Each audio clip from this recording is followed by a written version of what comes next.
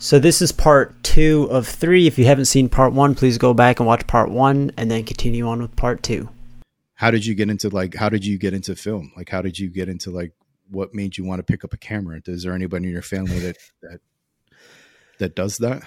There is my uncle. He had his own photography business, but that wasn't he lived in North Dakota when we were in Chicago. So I had no communication with him at all.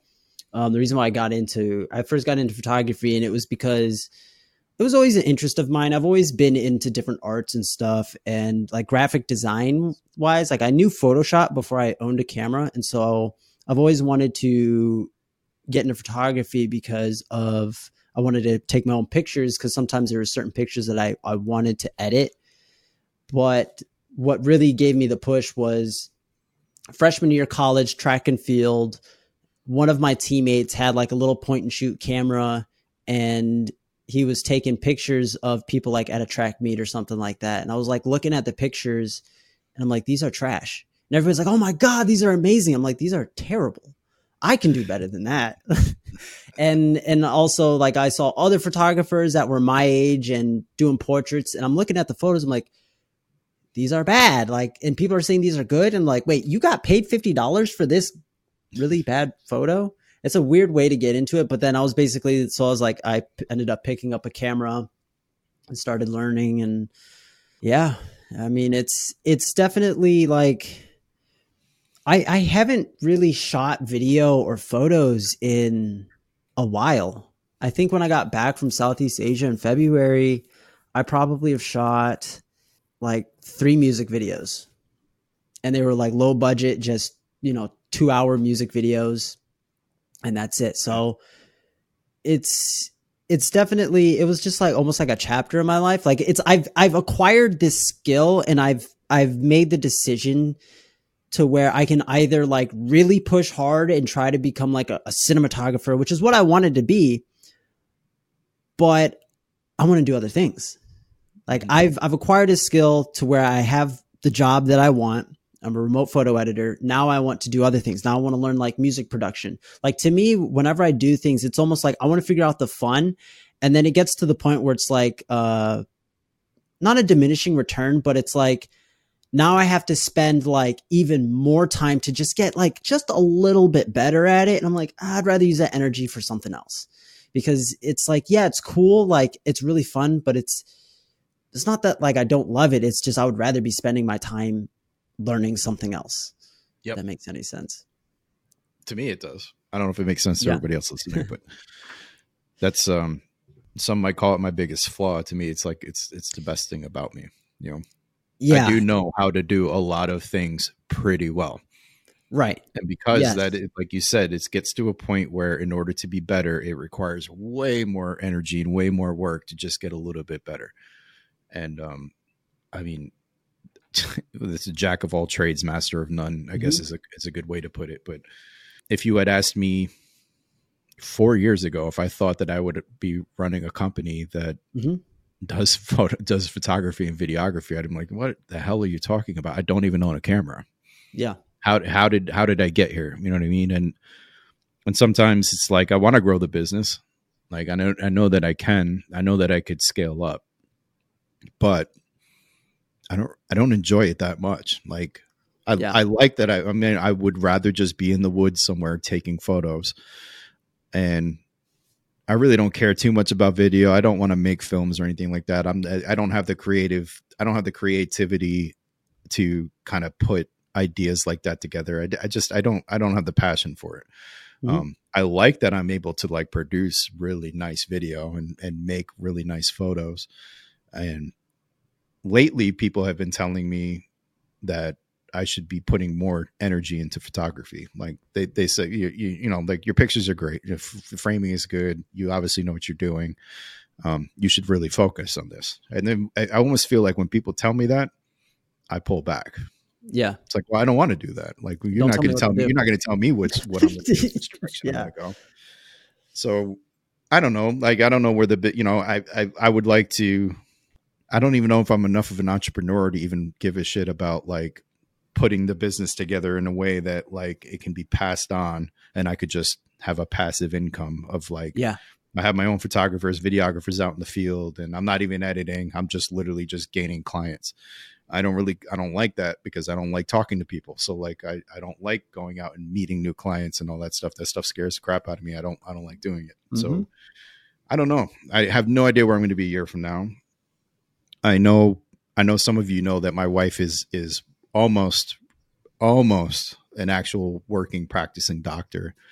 And, obviously like that affords me some luxuries. Like, I'm not going to see, if we've had hater comments that are like, oh, of course, like he does what he can. Of course he has a $65,000 Jeep because his wife's a doctor. Well, listen, dude, like my wife doesn't even make as much money as you, probably, whoever made that comment. Like she doesn't make shit because she's a resident right now. She's working towards that. But once we get to the point that it's like, it's just us, and we moved to like a house in the middle of nowhere, and we have our little like homestead, and it's got a big barn that I can tinker in, and all I have to worry about is like raising our kid, and she brings home the bacon, and we get to take 3 months or 4 months of vacation a year. Like, sure, okay, not everybody gets that, but you know what? Like, she's worked her ass off for it.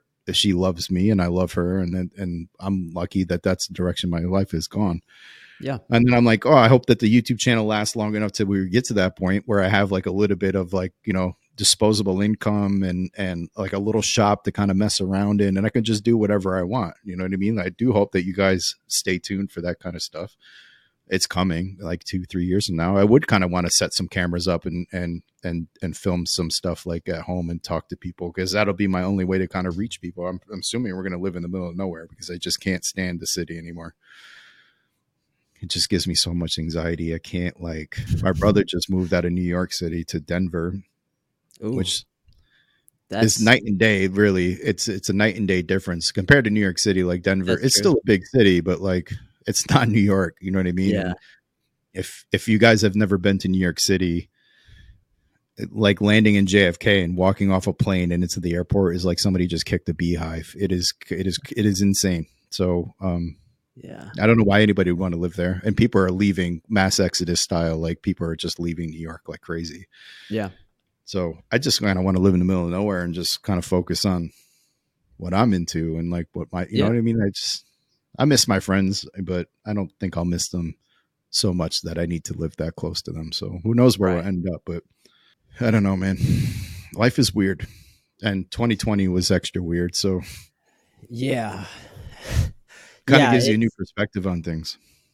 It honestly does. It honestly does. Like everything that went down and everything just kind of like these past couple of years has helped me kind of think. And I'm just like, you know what? I'm going to do what makes me happy instead of just trying to, I don't know.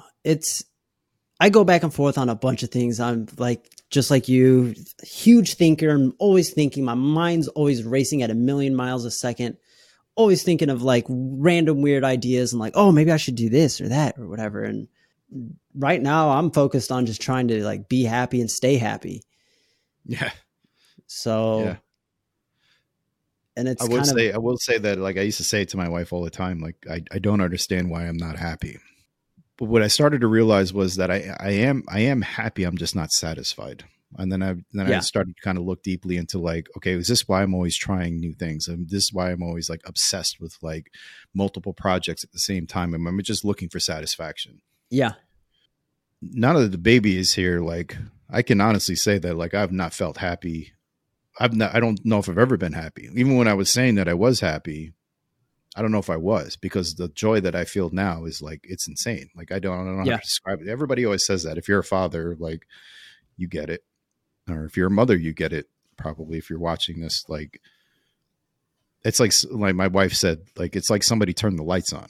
Like that's interesting. Even for her, somebody that I look at, that's somebody that is she's like, I always call her my North Star. Like she's my rock. She's like who I look to when I'm feeling lost. Now she always has an answer for something, and she's always got a smile on her face. And I used to kind of resent her sometimes for being so happy all the time, when I couldn't find it myself. But now I'm like, man, I get it. Like it's crazy to have a human being that you created, that you can just be yourself in front of. Like I dance, I sing. I'm not, he's not judging me. You know what I mean? So like, it's incredible to watch him absorb it and to watch him just kind of see me be who I've always meant to be. It feels great. And that makes me happy. The fact that I'm able to be myself, even because for the most part, I've always kind of been reserved in front of my wife too. Like I'm always kind of just like, if I'm myself, are you still going to love me? You know what I mean? Like if I'm goofy and I'm having fun because I'm used to like being judged, like for being happy. So, but now I'm like, I mean, when my wife is not around, it's just me and Roscoe. Roscoe gets to see the real side of me. You know what I mean? Like I love, I'm dancing in the kitchen to him to some like Phil Collins or whatever. And like, he doesn't judge me. He's a dog. You know what I mean? So like with the baby, like it's kind of the same thing. Nothing's going to come out of his mouth that's going to make me regret being myself around him. So I feel like that's probably what's always kind of made me, it's the fear of being judged. It's always like, feeling like you're not good enough, and like bringing of life into this world obviously makes me feel outstanding, like I did something good. And I always kind of wondered if I was going to be a good father, but the more time I spend with him, I have no question that he's going to be loved. And that's what's the most important thing. So I guess I did find happiness, and I'm happy that I'm super thankful too. Is another thing too, is like, I don't know if I've ever been as thankful as I am now that he's healthy, that he's growing like he's supposed to, that he's learning. And that, so I guess being thankful and being yourself are two keys to happiness for sure. But yeah, happiness and just enjoying life this is one of my thoughts of through Southeast Asia. Like I always go back to like, when I think of my happiest time, like I think of when I was like a kid. Sure, there's no obligations, whatever, but I was always like in the moment, not like no stresses about, not thinking about anything else. Just like whatever we were doing, like I'm in it to win it, having the time of my life. And I feel like now I'm always just like overthinking things, just not present in the moment that is in front of me. Cause I'm always thinking about the next thing while I was on the Southeast Asia trip. I'm like, I'm going to buy a Jeep, or I'm going to buy a vehicle. Like I'm thinking about the next thing while I'm doing like on this thing. And that's something that it took me a while to realize. And it's definitely something that I need to continuously work on and be conscious about. Part of it, I've been trying to get into like meditation and just basically trying to like almost calm my mind down and like calm myself down, because I feel like that's the reason why I can't sleep, because my brain is also going at 1,000,000 miles a minute. And just being, almost like I'm trying to learn how to like just be and enjoy life, even if I'm sitting there not doing anything. Like even if I'm just like, I don't know, going for a walk and just enjoying the present moment. It's a very like weird thing that I feel like I've lost, and I'm trying to regain. Yeah, and I feel like that's part of my addictive personality. Like, I mean, I like to drink. I like to be buzzed. There's something I've always talked about, like those that don't know too much about me. And I know that I touched on this in some videos, but I come from a background of like late night, like rager parties. Like, and I don't mean like hanging out with your friends until 4:00 in the morning. I'm talking like 2, 3, 4 day, like hard binges of like hard drugs and lots of drinking. And I'm not going to say gratuitous sex, because it's not the 60s and 70s anymore. You got to be safe. But I mean, in the rave scene, like I was a raver. Like, I mean, I started in like 99, 2000. I know I was late to the party and stuff, but like I got into like DJing. So then like I was just all about the party. Like it was always about like, where's the next place we can drive to and stay up for 3 days. And like some of the craziest experiences in my life have been because of that. But as I got older, some of my friends are still partying like that. And I just lost a friend like 3 weeks ago. Yeah. And, people don't lose that addiction. You know what I mean? And I feel like a lot of the people that I'm attracted to, or that are attracted to me, that end up in my life, I don't mean like I find them attractive. I mean like the people that end up gravitating towards me as a person are way too smart for their own good, and so their mind's always racing, and they chase these things that kind of dumb themselves down. And I always found that the best part of the night was like maybe the second night of like partying hard, 7:00 in the morning, sun's just coming up, and like everybody's still awake from like 2 days ago, and everybody's calm. Like you're literally functioning on just basic functions of the body. Your brain is slowed down. Like you're so exhausted and you're so worn out. And there's been so many times in my life that I've been at that point that I've found peace, where I'll like look at like what's around me and go, what? And I'm present. Right. And so when you say that, like finding ways to be present or be just be, unfortunately for me, I used to chase unhealthy ways of doing that. But that's always been where I felt the most happy, was when I was just so exhausted that I just couldn't overthink, and I couldn't like be worried about what's happening 3 months from now, 2 years from now, with this, that, or whatever.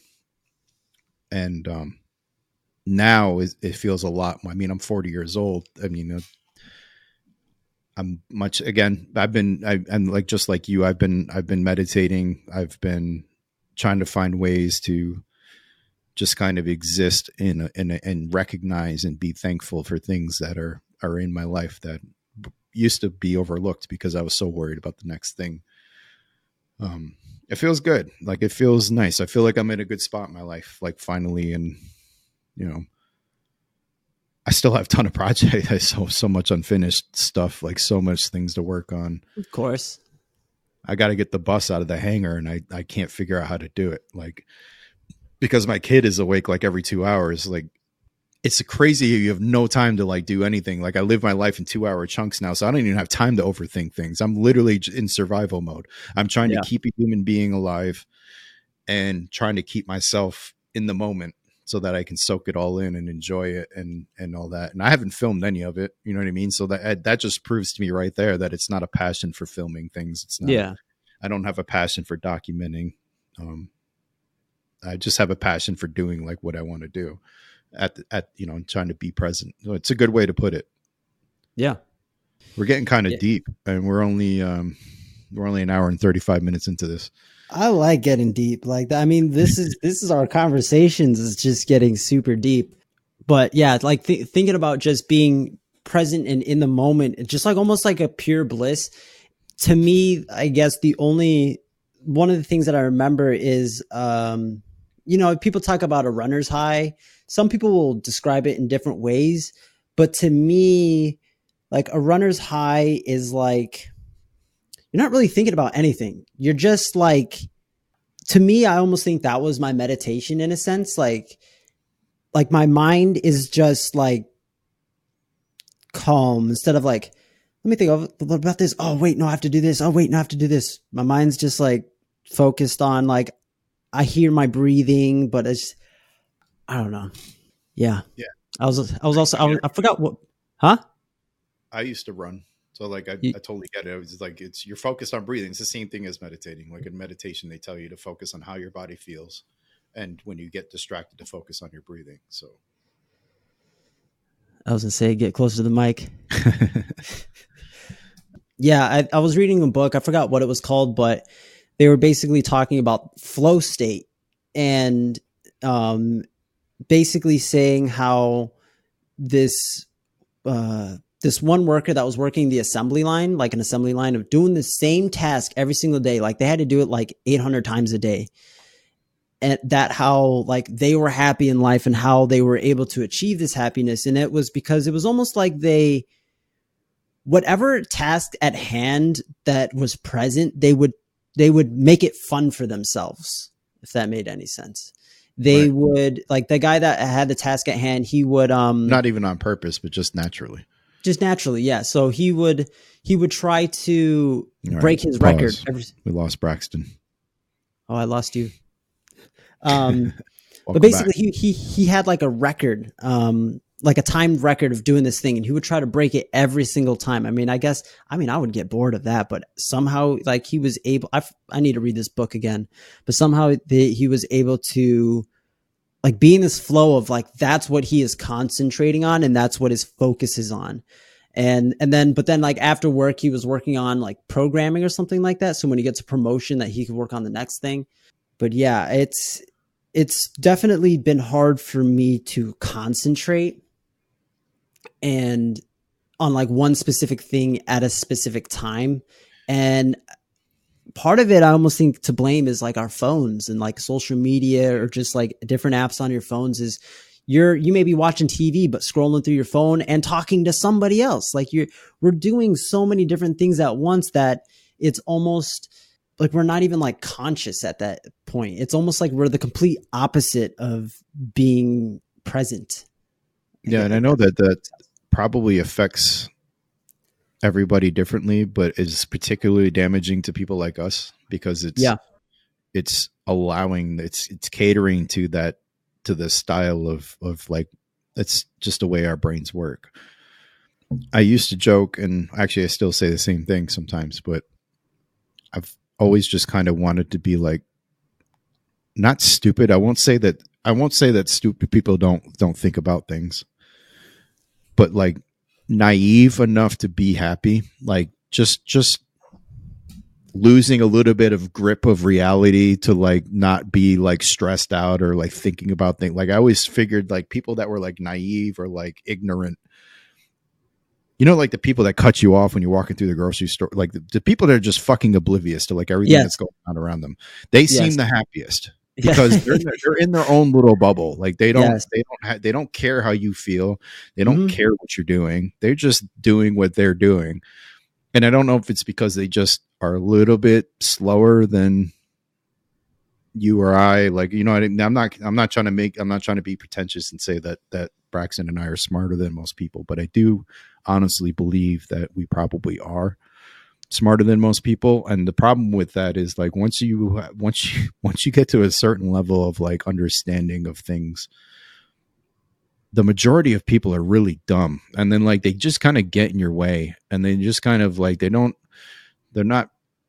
aware of their surroundings, and they're just naive and ignorant, basically. Yeah, but they're happy. You know what I mean? Like, yes, it seems like they're happy at home. It seems like they're happy in public. It's just like because they're able to. I mean, I guess because they're able to be present. Because they only have enough of a cognitive ability to understand what's going on around them as it's going on. So like, I've always just kind of wished that I could be at least dumb enough to like, just dumb it down a little bit to the point that I'm like, well, I'm happy now because I just don't give a shit, I guess. Like, right. Yeah. I was actually having a conversation with my friend a couple of days ago about this, and it was basically like, do I feel more intelligent than other people? And I would say, because like I'm always like doing new projects. Like I have all these different projects. Like, oh, I want to do this, or I'm going to do this. I'm going to look into this. I'll wonder about things. I'm like, how old is Katy Perry? Look it up. All right. And then just think of just like random things. I'll wonder things. Getting a huge rabbit hole on just different things and different topics, and just wondering of different things instead of just like doing it, if that makes any sense. Like that's why I love my girlfriend, because she just, if she wants to do something, she's just going to do it.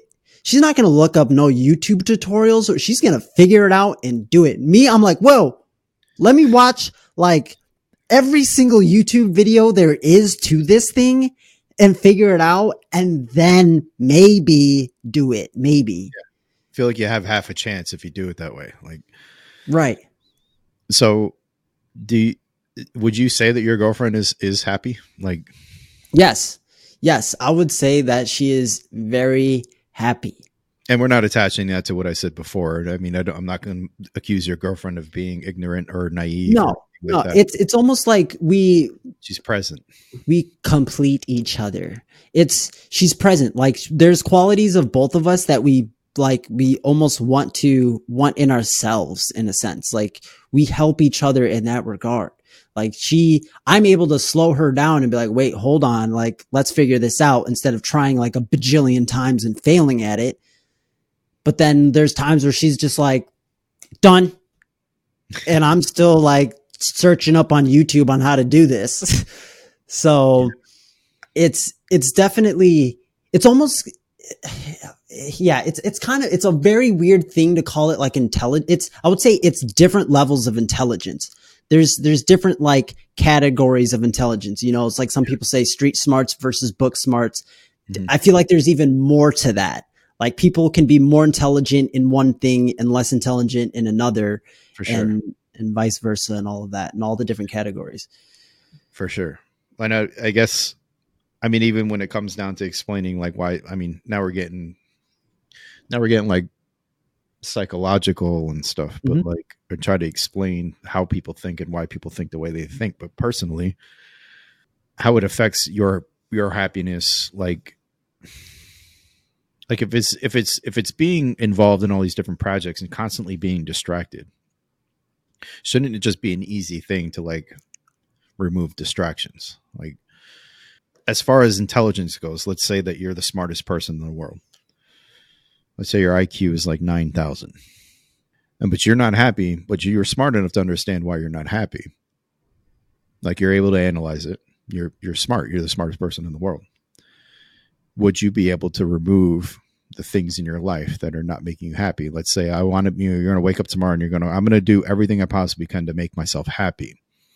And you're smart enough to understand how that process works, which I feel like you are. I feel like I am too.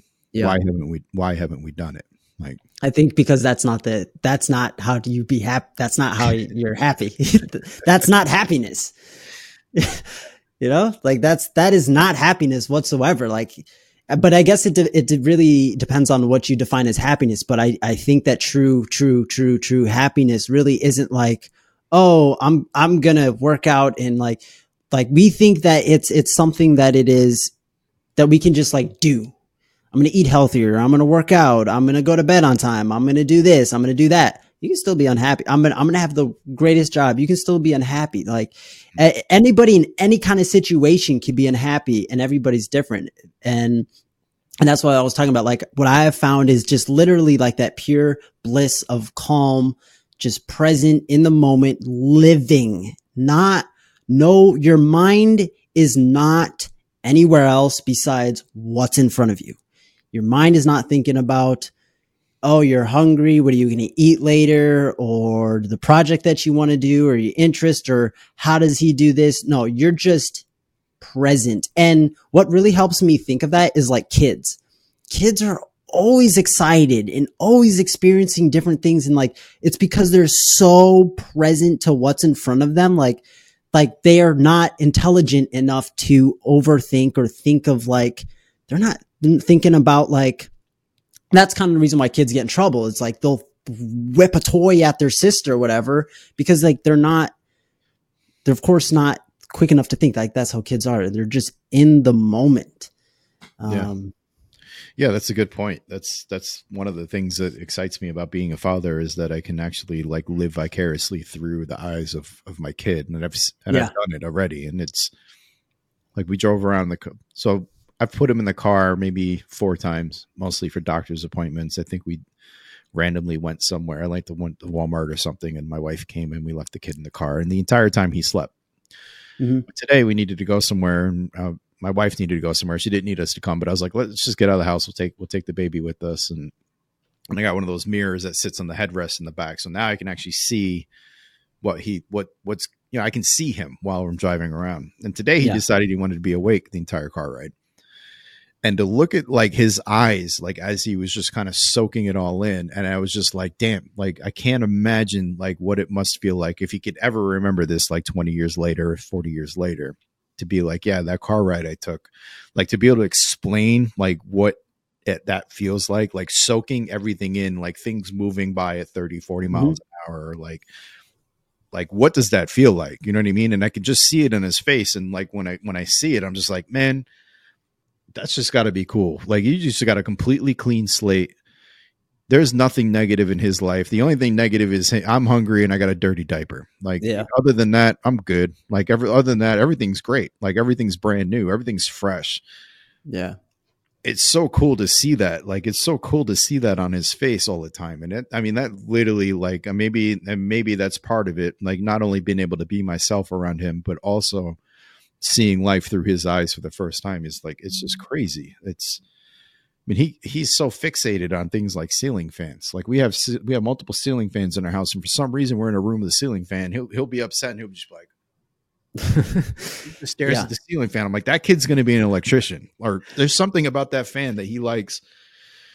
It's just really cool. So like, and I guess that, you know, like you said, like kids are just present. Like they're just living, you know what I mean? They have no obligations. They have no responsibilities. They are not able to feel regret because they don't understand regret. They don't understand judgment. They don't understand all these things that we worry about all the time. So like, I guess it definitely, I don't know. I didn't know what it was going to feel like to be a father. I didn't know what it would feel like to every day I'm just like, man, this is not what I expected. It is absolutely crazy. It's, I mean, everybody I've ever talked to that is a father, that's a close friend of mine or whatever, they've all said the same thing. Like, man, it just changes everything. And I always just was like, well, it changes everything because now I can't do what I want to do in life, or I can't, you know what I mean? Now I'm like, you know, now I got this anchor, like, you know, I have to worry about him, but it's not what they meant. Like what they meant was like, life is just so different now. Like it's like I'm seeing things for the first time again. Because now I'm like, every time we go somewhere, I'm like, man, what is he thinking? Like, oh, how is he taking this in? And then I put myself in his shoes and I'm like, man, this is cool. And I just can't wait to do like all this stuff that just used to just bore the hell out of me.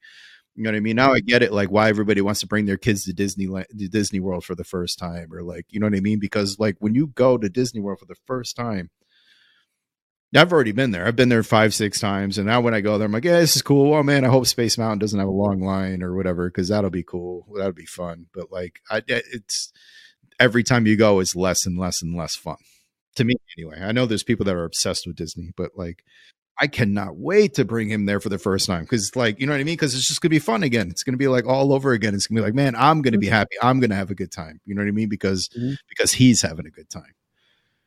So I don't know if that's what I've been waiting for 40 years in life, that I've just been waiting to have a child. When we made the decision to do it, it was for reasons outside of like, she had like a medical situation where we thought maybe we wouldn't be able to have children. So we were like, well, if we can do it now, let's do it now. There is no perfect time to do it.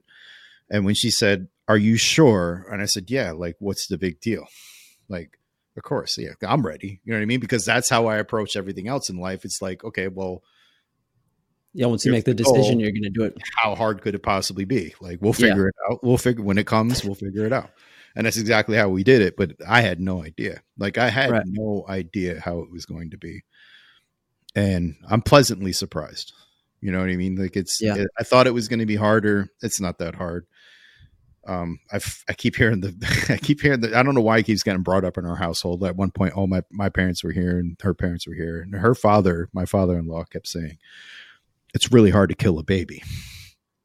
I was like, I don't know if that makes me feel better, but like, yeah, it does put things a little bit at ease. Like, because all the things we were worried about, like one night he was kind of breathing heavily and we were just like, oh man, something must be wrong with him. Like, we got to run out and get a thermometer and make sure he doesn't have a fever. And she's got her stethoscope on his chest and we're like measuring heart rate and we're measuring breath rate and all this stuff. And we're like, oh, I hope he's okay. But no, he just had to shit. Like, he just had to poop. So like, he was breathing a little heavy for a little while. You know what I mean? And it's just, and her father was just literally like, look, it's really hard to kill a baby. Mm-hmm. I'm like, okay, well, that makes me feel a little bit better. You know what I mean? And it takes a little bit of the panic away, but I don't know. It's been a wild ride. It's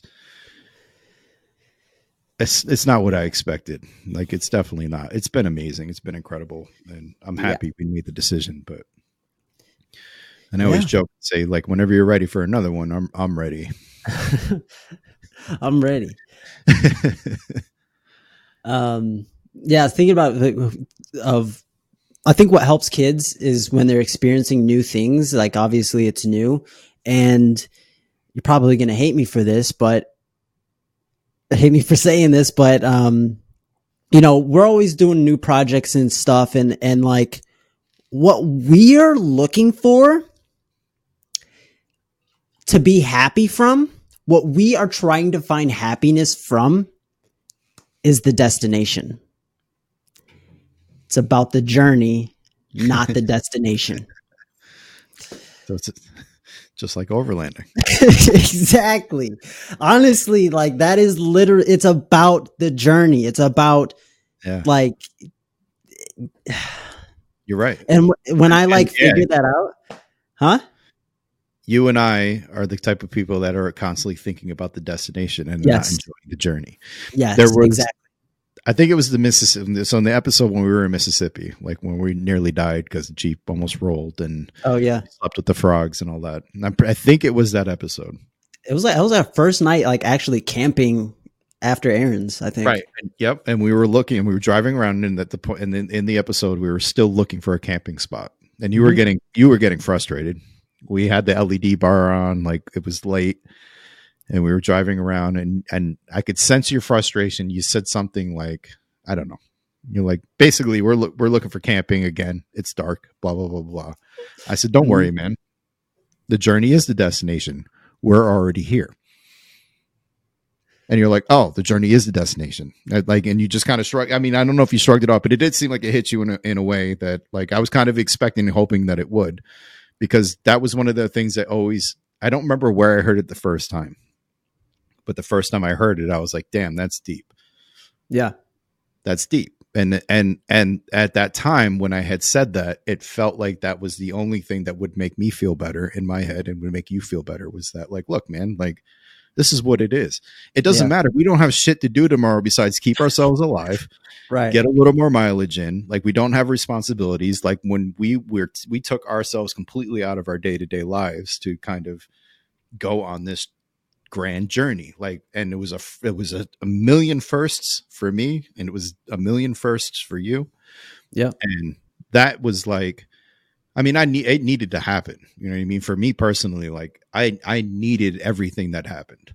Yeah. The goods, the bads, the everything that happened. And the fact that you came along and documented it so well, like, I could not be more thankful and more grateful for, like, how it worked out. Yeah. And honestly, like, Mike, who put us in touch with each other, this friend of mine, Mike Bogan, you probably have, I mean, if you've watched the original videos way before Braxton even joined up, you know that I spent time with this guy, and he was kind of the one that pushed me towards filming the trip. And so I kept talking about it, and originally he was supposed to go. So I bought some camera gear. I mean, I bought these two, like, really cheap GoPros, like they were like $40 each on Amazon. And I bought my first camera, which was a T5i, Canon T5i. No, T6i. I think I still have the camera. One of the beginner cameras. Yeah. I'm using that camera right now. I'm not even using my good camera for this. Wow. And I kept talking about how I was going to document it or whatever. And I kept saying, I was like, for my friends, like, for my family, for my friends. Like we were talking about before, like, I have friends that don't understand how I could just go out and do stuff. And so what I wanted was this on record to be like, look, I just did this. Like, I just went and did it. There wasn't any, I mean, there was preparation involved, of course, but, like, in the end, I wanted to do something, so I did it. And he told me, he's like, you're not going to want to film this yourself. You're not going to be able to focus on going where you need to go and keeping yourself alive and filming the whole thing. And in the end, he was right, because I tried to do it on the second trip and it didn't work out well. And so he put an ad on Craigslist. And as an artist, as myself, as a DJ, like, the whole for exposure thing, or like doing shit for free, he was like, oh, we're just going to put this thing on Craigslist. And I was like, and what? Like, what are we going to offer them? He's like, nothing. He's like, the adventure. I mean, why wouldn't somebody not want to do that? I'm like, you're not going to find anybody worth a damn by putting it out on Craigslist and telling them there's no pay involved or whatever. And then, like, I remember the first, like, Google chat that we had, it was me, him, and you. Yeah. And he was like, he kept saying, you're going to like this guy. God rest his soul if he's still alive. I don't know. He had some medical issues going on. I hope if you are still watching, man, I do kind of miss talking to you. You were a cool guy. But, so when we talked that night, I at one point, I don't know, like like your girlfriend was getting out of the shower or something, and he made some fucking comment about like, oh yeah, like turn the camera towards her, and blah blah blah. And then he's like, oh, I never realized that your mustache is like uneven on one side, and blah blah. I was like, dude, what are you doing? You know what I mean? And the fact that you stuck through all of that and still went on this trip, like for really like nothing. You know what I mean? I know that you were experimenting because you said you wanted to kind of try van life out, and that was like a good way to kind of jump into it. As far as I had known, you had never gone camping, you had never done anything, and I was just like, I couldn't believe it. Like after the first time we talked, and I think when you and I just talked separately later on, a couple of days later, the fact that you were just said that you were going to go, and I started telling people, I was like, yeah, this guy from Chicago, he's like a videographer, I guess. Like I had seen some of your work on your website, you know what I mean? So I had seen a portfolio, and I was like, damn, like this stuff looks good. You know, I had no idea what to expect. Didn't know if we were going to get along. I mean, I had a pretty good feeling that we would, but I was just like, I don't know, like what, like you said, like what if you were like a total, like when we did that video where we were talking about why we were overlanders, or why we overland or whatever. And you were like, yeah, like I'm happy that Brand is not just like a total psychopath or like a weirdo. But still, even what happens if 5 days into the trip and we're thousands of miles away from home and you're just with this dude who just, you don't like him, you know what I mean? Like what would have happened if like you were just like, yo, I don't like this guy? What would you have done? Well, I think what helped was we started working together even before the trip. We also went on like a mini trip. We did that cold camping thing. And honestly, I was like, I'm cold. I don't want to be here another night. Like, let's just go home. I want to edit this stuff. Like, I don't want to be here. But yeah, I think it was the night of us coming back from the cold camping when we were talking, and we were at McDonald's or somewhere. We were eating somewhere at the gas station. I remember sitting down and have a conversation, and that's when I knew I was like, okay, this guy, like I can be with this guy for a whole month and not have to worry about it. But there was some, I think, leading up to, I think that cold camping trip was our first time that we were together ever like shooting a video or anything. Yep. That was the Badlands off-road park in Indiana. And what we're talking about. I think I told my mom, I told my girlfriend, they're like, do you know this guy? And I'm like, no. And they're like, so you're going camping with him? I'm like, yeah. And they're like, are you sure he's not like a murderer or anything? I'm like, I don't think so. So Craigslist killers, like, yeah, at the time, like the Craigslist killer was like a thing or something. Like, oh really? Like, I had no idea. There was like a dude that was like, anyway. Damn, that would have sucked.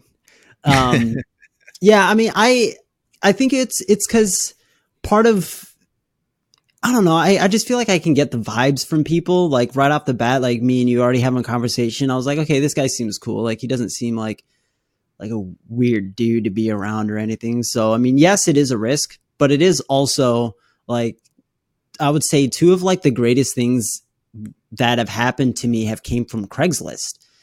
The first one was I met this dude named Rod Cleef. He's a real estate investor down here in Florida. And I responded to one of his Craigslist ads of needing a videographer. And I started working for him like full time for like 2.5 years when I was living down here. And now I have like that connection and I work for him from time to time, but it's like, I got a full-time paid gig from Craigslist. And then the Trailspin thing came up.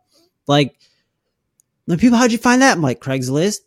And it does help that I am a 6-foot guy. Like that can outrun most like fast animals. Right. I have a lot of variables in my favor. That's kind of one thing that I was talking about with my girlfriend when we were in Southeast Asia was that like, our experience was great there. Like we didn't have any issues with anybody, but if we were like a white girl, maybe like, I didn't feel any kind of danger whatsoever, but it's because I'm like taller than everybody over there.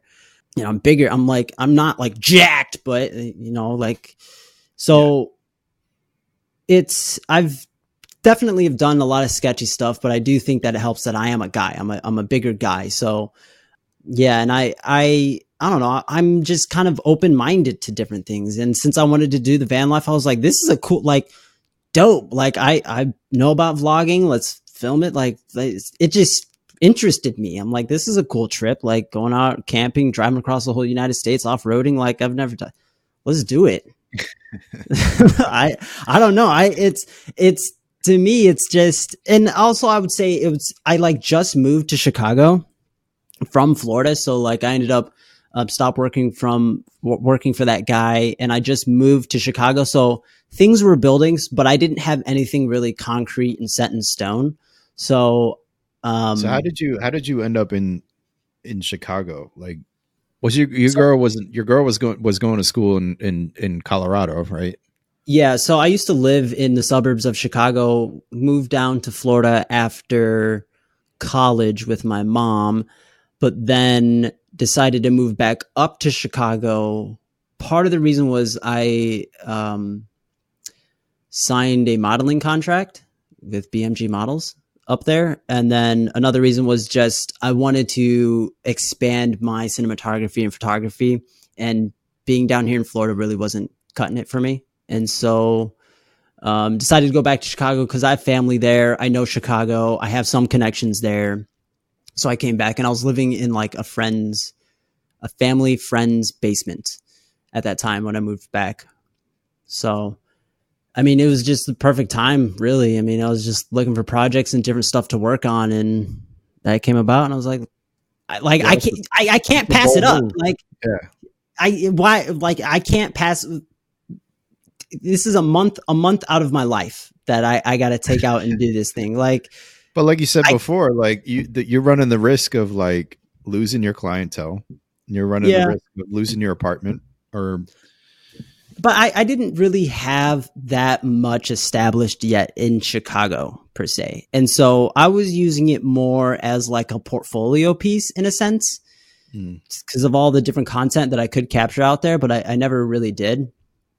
Just because like I never really knew kind of what like my brand was going to be. And of course, going through Trailspin, it like actually being on the trip, things and ideas evolved over time. But it was just that moment of responding to a Craigslist ad. Yes, I responded to every single Craigslist ad that needed a photographer, a videographer. But then like once I kind of figured out that it was legit, I was like, I can't pass this up. Like this, I want to travel. Like this seems like a very cool, very interesting thing to experience. So, and yeah, I'm being pretty cool. You were one of 3 people that responded to that ad. Really? Yeah. And the other people are probably trash because I know there's a lot of trash on there. One of them was like this guy. You don't remember his name. I don't remember either one of the other people's names, but one of them had like 2 Canon like cinema cameras, like C600 or C400 or something like that. Because I kind of had a vision of like once we were reaching out to somebody to film it, I was like, and we're going to start a YouTube channel. I think I already had the name. I already had the name at that point. I probably was already doing videos. I think I already had some vlogs up or something like that. You did.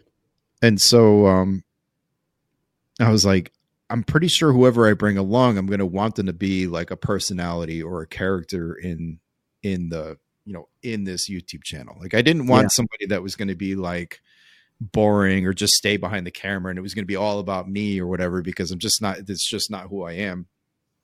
And so he was kind of weird to talk to him. He was a nice kid, you know what I mean? He was young and he was super into it. He was like, I don't need anything. Like I'm down. He wanted to go on this trip and he was super down. The other guy was this guy who was just like, well, I can't do it for free. And I was like, well, obviously I'm not going to, I don't expect that, I was like, if I'm being honest with you, I don't expect anybody to respond to this ad that's going to be like, yo, like, yeah, for free, like for sure. And especially somebody that has like a multitude of equipment or anything like that. So like when you were the third person and you responded to the ad, and Mike told me that I was going to get along with you. And he's like, you're going to be pretty impressed with this guy. And I was like, he's like, plus he has like everything. Like he's got I think I talked to Mike before. I think I was on phone. Yeah. I talked to him first. Yeah. And so once I had met you, I was like, I was super impressed by your portfolio. And I knew that we were going to go long because that call with us and Mike was so strange. There was things that happened during that call where we were kind of looking at each other like, what the fuck? Like what is, you know what I mean?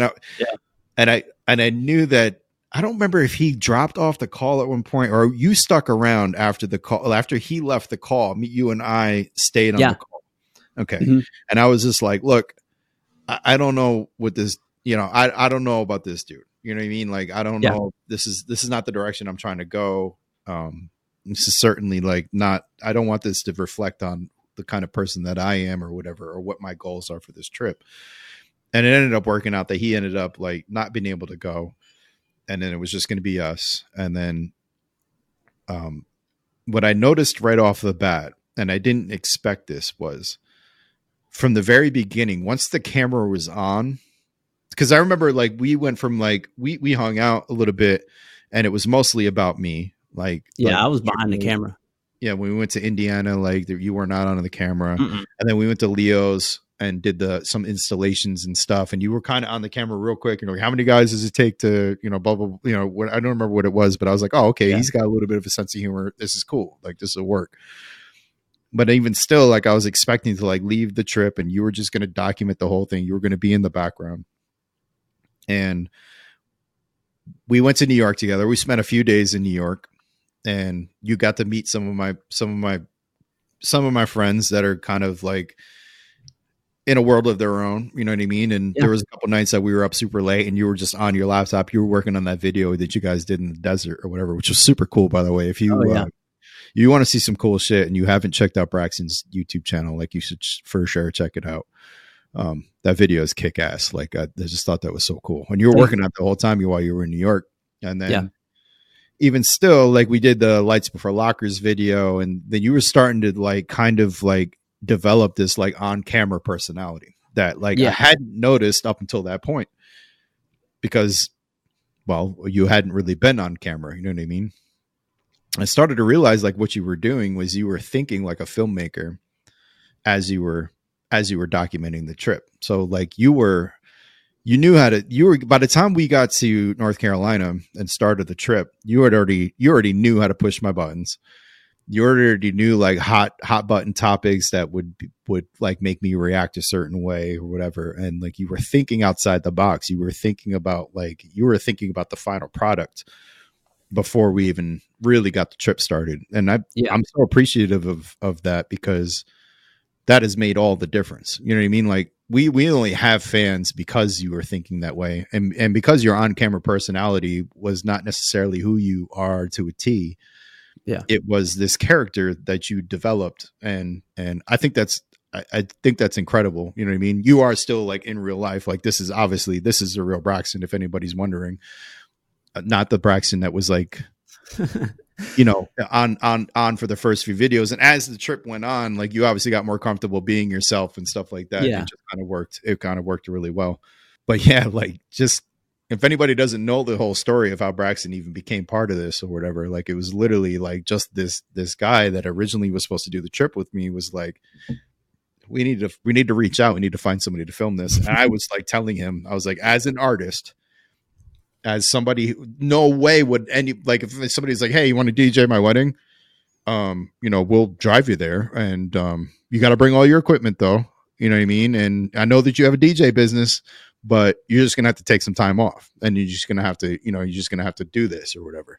And I guess if like I was a DJ, had never done a wedding before and I decided like, okay, well, this is good experience. If I want to keep doing weddings, then maybe I would consider doing it, but still to like take 6 weeks. Cause originally we were like, this is going to take 6 weeks. Like, I'm taking 6 weeks off work. So this trip could potentially take like that long. And we remember in the beginning, we kept saying 50 days. I think it ended up being like 34 or 35 days or something like that. Yeah. But just the fact that you like, not only did you come on the trip, not only did you bring like a shit ton of like really good equipment, stuff that was like super useful for the trip. I mean, I'm pretty sure you brought like lapel mics and you brought like a Zoom recorder and all that stuff. We never ended up using it, but you were ready to like make a movie. You know what I mean? You were like, you came and you showed up and you were like ready to do your thing. The fact that you, not only did you do that, but you like developed like this personality that meshed really well with like the whole concept of the channel. Not only did that, but were you inexperienced just like I was, and we were both experiencing things for the first time. So that was cool. But then you like documented the whole thing and edited the whole thing and just were doing it on the fly and uploading videos, and with only a 2-day delay. And there was so many days that me and Braxton had to drive around looking for like just anywhere that we could like upload, because we never dropped the ball. I think one day we didn't get an episode out, right? Like, yeah, that was probably the biggest negative about the trip, driving around for Wi-Fi. Yeah, we wasted so much time and so much gas, and like leaving all these really remote places to like drive into like a town, you know, just to sit in McDonald's parking lot, and then getting to a McDonald's parking lot and realizing that their Wi-Fi sucked and that like it still wasn't like what we needed. Yeah. Yeah, that's for sure. Like took a lot of the fun out of it.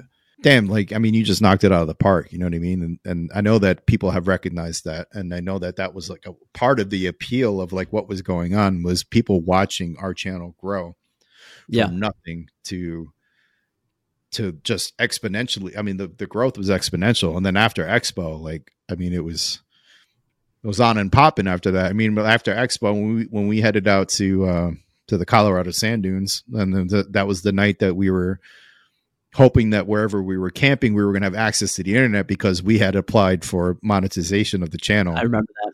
Yeah. We were just like hoping that like it was going to be like an immediate response. And anybody that's wondering, we didn't get approved for monetization until after the trip was over, which means that all of the views and everything that we got during the trip and during Expo, we didn't get paid for. And neither did YouTube. So, I mean, that's really them dropping the ball, but that was super frustrating. Like, because I mean, like we went so hard at Expo, and we went so hard to make sure that we were doing everything that like would trick the algorithm into thinking that we were like this great channel. You know what I mean? Yeah. All that stuff that we did correctly was just kind of wasted. And it's so much easier now to become like a partner or be monetized now. Really? Like it is. Yeah. Are less. Or? Yes. Yeah. So requirements are much less. Wow. But yeah, it's much appreciated. Thanks for saying that. And it's kind of like I didn't really like, now that you explain it, that's I think something that I just naturally do in the sense of like I didn't want to put myself in front of camera right off rip because like I'm coming onto like your project, onto your channel. So I was like, let me kind of figure out how he is or who he is. And then also it's just kind of getting comfortable, getting to know each other. Because that's how I am with most people. Like when you first meet me, I'm going to be very reserved and quiet and not really say much because I hide my personality until you like really get to know me. And that's kind of the one thing that I was just waiting to see kind of, I need you to understand me first before I start like screaming in front of this camera. So you know where I'm coming from kind of a thing. But yeah, I mean, it was just, things like really started clicking for me. I was like researching hardcore on like how to vlog. Like I kind of did vlogs before, but up to this trip, you know, I was just like, okay, it like opened my mind in the sense of I was filming this for like you per se. Like that's you're my client basically. I like, instead of it being my own video, like, okay, if this is for a client, like I was able to get more ideas thinking that way instead of just filming for myself, like, hey guys, here I am on top of a mountain. Like it's like a weird, it really changed my thought processes and it really helped me kind of think on like what is needed. And, I remember one night, I think I texted you, I think this was before our trip. Maybe it was during the cold camping, but it's just something just clicked to me on like how to tell a story through a vlog and like what to show and what to say. But it was definitely, it took time to kind of figure out like, where is the channel? Who is Brandon part of Trailspin right now? And then where do I fit in? And it was very easy for me to fit in as just being, I was myself probably times 10 on the camera just to make it entertaining and stuff. So this is the end of part 2. Stay tuned for part 3. Thank you for listening and watching.